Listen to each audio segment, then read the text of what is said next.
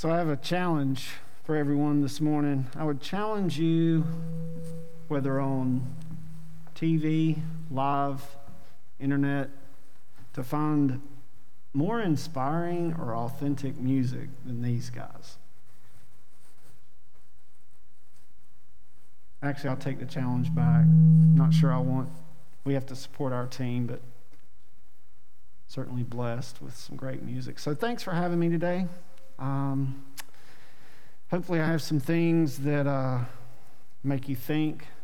Most importantly, that everything I'd share glorifies God, and we can enjoy our time together. So bow our heads. Thank you, God, for allowing us to be here together today. We are thankful for this time, for this place, for one another, for your mercy, and for your presence. We ask you to bless our time together, make it meaningful, make it powerful, and open our eyes to see you more clearly. In Jesus' name, amen. So I'm going to cheat on my iPad. I'm not as fluid with speaking, but as Matt and some of the others, but I do have something I want to share. I work in advertising and marketing. We specialize in building corporate visual brands for a variety of services and products. Everything you see, from logos, graphics, product imagery, the environments, products, and services are positioned, even the people who use these products in all different types of advertising platforms are strategic and calculated to form a perception of not only what the product is or will do for you, but how you will perceive the corporate brand selling you this product. It is a huge business with an estimated $517 billion spent worldwide annually on marketing and advertising. The company I work for falls into a category.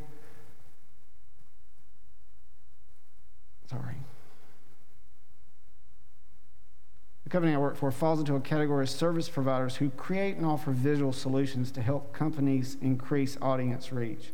But I find it particularly fascinating because actually the perception of the product in most cases builds growth and builds purchases more than the actual products or offerings themselves.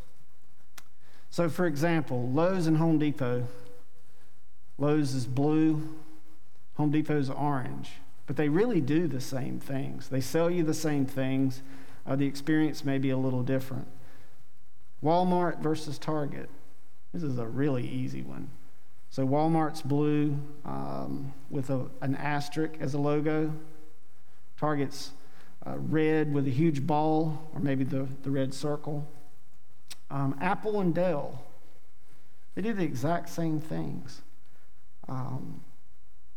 Apple places more emphasis on the design of their products, performance and user-friendly platforms, while Dell focuses on lower price points and more user-friendly ways to navigate through their systems.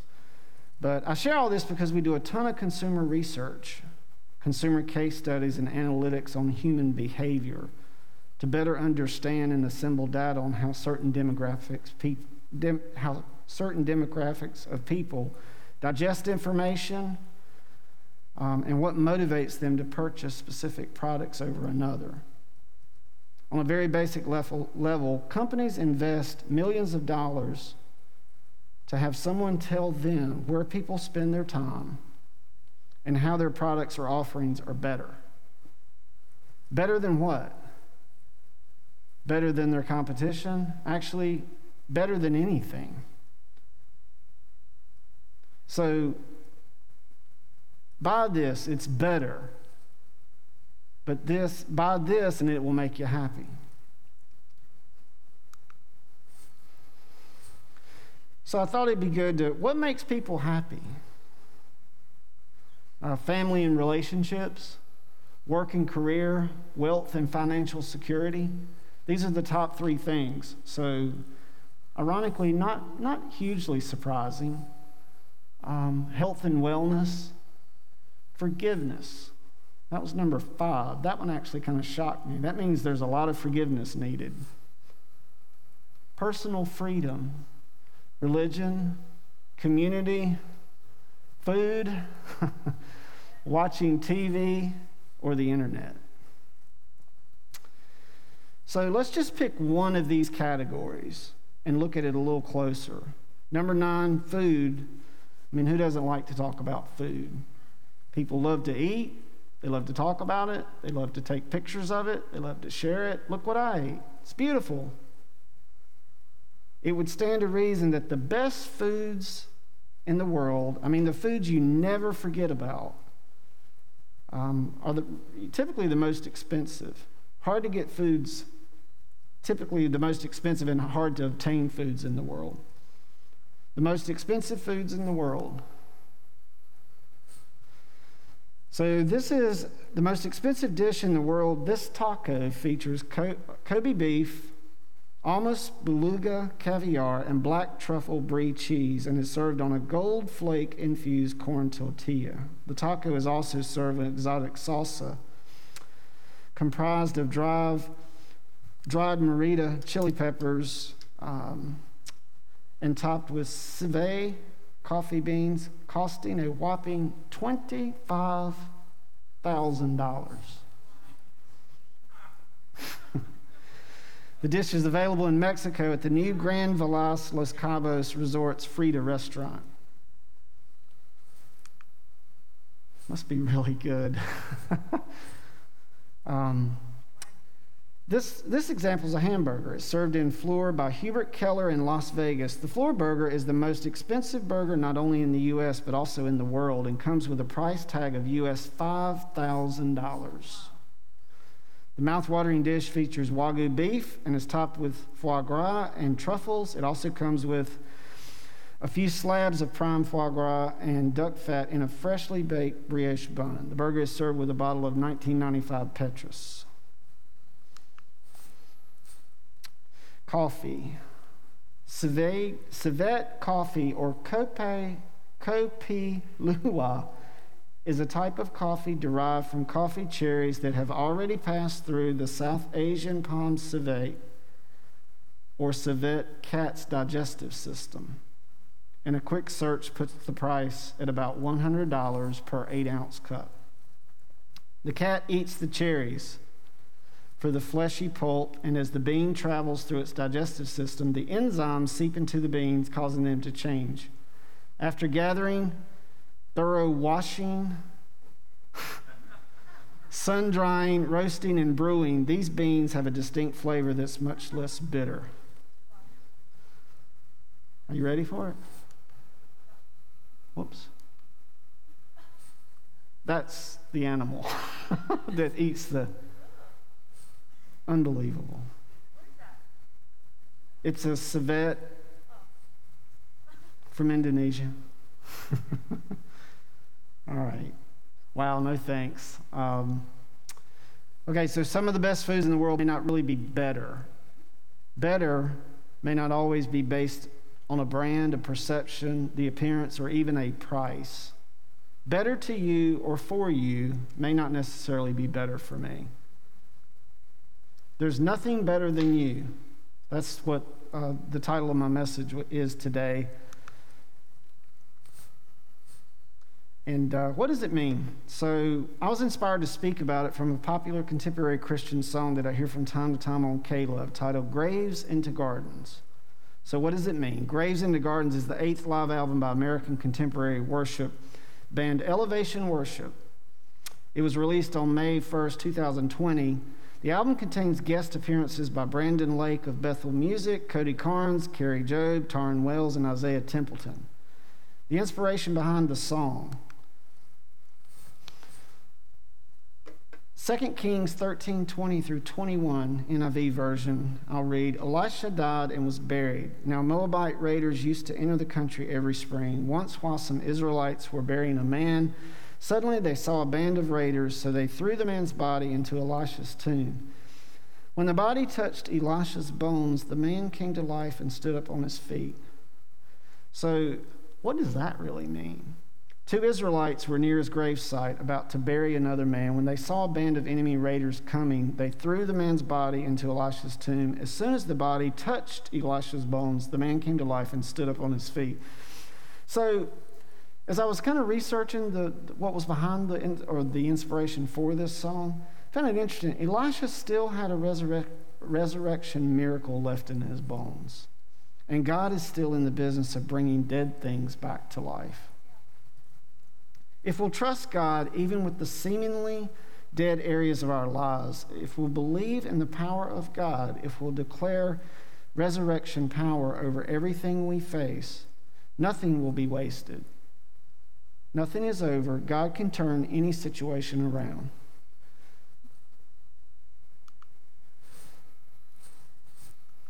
Missed one. So, nothing is better than God. Nothing is better than you. That was the title of my lesson, but I kind of wanted to go down that path because it does match the song. But really the point is, the you is not me. The you is not you. The you is not your pastor, your best friend, your boss, not your mom, not your dad, not your spouse, not even your children. Nothing is better than God. God's plan and power is greater than anything we could ever imagine. If I were to ask each and every person here, what would be the most amazing thing that could ever happen to you? What would be the one thing that would mean all of your dreams would come true? If we were all completely honest, we would say our answers have changed over the course of the years due to maturity, priorities, and experiences. When I ask my kids about their hopes and dreams, I'm amazed at how their answers change. They are young, and since they are at ages of discovery, they have no idea of what their hopes and dreams should be, much less what would really make them happy. I'm convinced that for the most part, much of the world is filled with those who don't really know what they want. They know they want something better and desperately try to fill it with something. Even as adults, we are like children compared to God. We are in constant discovery. And just like my kids, we do not always know what is best for us tomorrow, next month, next year, 5 years, 10 years, much less for eternity. How can we, or why would we, claim to be Christians and not allow God to be better than anything we could ever come up with? So it takes patience in order to do that. It takes contentment with what we have. It takes prayer, room for growth, courage to surrender. It takes complete trust and total faith. But just remember, for God, no challenge is too great. No obstacle is too big. No sickness, no disease, no circumstance, no defeat, no loss, no financial hardship, no false hope or false sense of security, no addiction, not depression, not anger, not selfishness, not fear. No sin that we choose to stay mired in is really better than God. God understands whatever you're going through, whoever you let down, whoever you have disappointed, whoever you have wronged, whoever has disappointed you or wronged you or hurt you. God totally understands, and He is always there to help us through it. I always think about, we've all heard these things before, but one thing I don't hear as much about is the reality is He may not make it stop. He may choose to allow it to continue. He may allow it, but with all certainty, God is in total control. He knows better what is best for me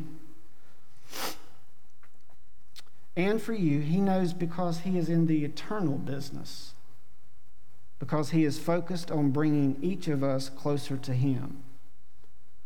God loves us so much that he gave his only Son to save us and to provide something better. His better, not my better, and not your better. Say it with me. Nothing is better than God.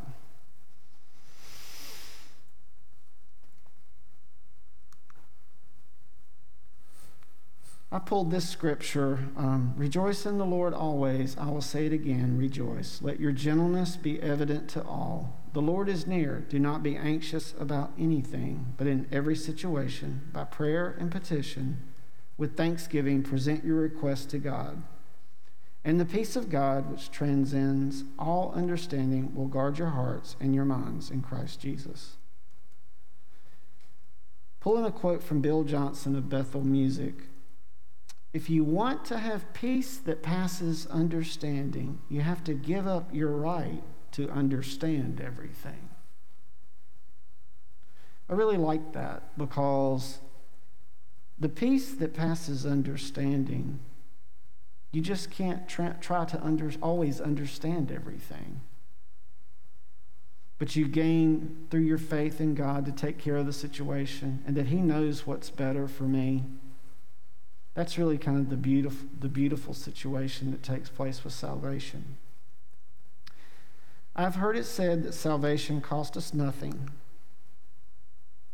It is free to all by grace. Well, the cost of salvation was great for God. It was great for Jesus, for all of heaven and all of earth. It's cost so much, and while there is nothing we can do on our own to earn it, it does require we give everything we have to God. The ironic thing, God will not ask us to give up anything that is not good for us. I'm sorry. God will not ask us to give up anything that is good for us. Give it up, whatever it is distancing you from God, through continual prayer, study of Scripture, and a contrite and humble spirit. God will have you and he will help you. He will help me. Oops, sorry.